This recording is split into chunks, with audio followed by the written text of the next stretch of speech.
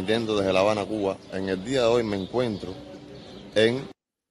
Vamos a escuchar esta denuncia. Buenos días, Ángel Cusa, transmitiendo desde La Habana, Cuba. En el día de hoy me encuentro en el Parque San Juan de Dios y en la ESO de vivienda, que ahí se encuentran viviendo varias familias de hace meses, y aquí fue donde trajo la policía a la madre. Se encuentran viviendo personas desde hace meses. Esto no tiene nada que ver con el famoso Ian Ciclón.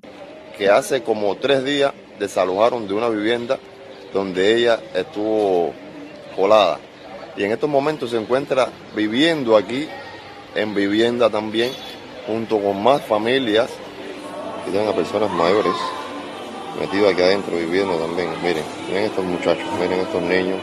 Esas son las condiciones en que la dictadura somete a muchas familias cubanas, mientras ellos están viviendo en sus casas grandes, sin problema ninguno. A estas familias ahí donde el gobierno los ha metido, las ratas se están comiendo la poca comida que ellos tienen. Hoy por hoy, la dictadura necesita dinero y no tiene. Y es por eso que yo le digo a todos que hoy más que nunca, en nuestras manos está la libertad de Cuba. En nuestras manos está el poder cambiar el futuro de la isla. ¿Y cómo lo podemos hacer en 6 meses?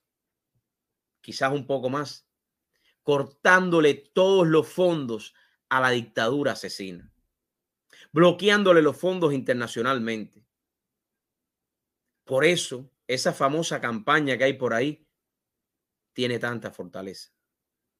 No remesa y no envío a Cuba.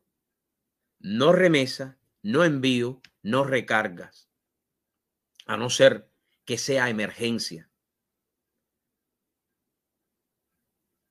Estos 64 años, la dictadura ha sobrevivido por ti. Y hoy más que nunca está débil y está muriendo.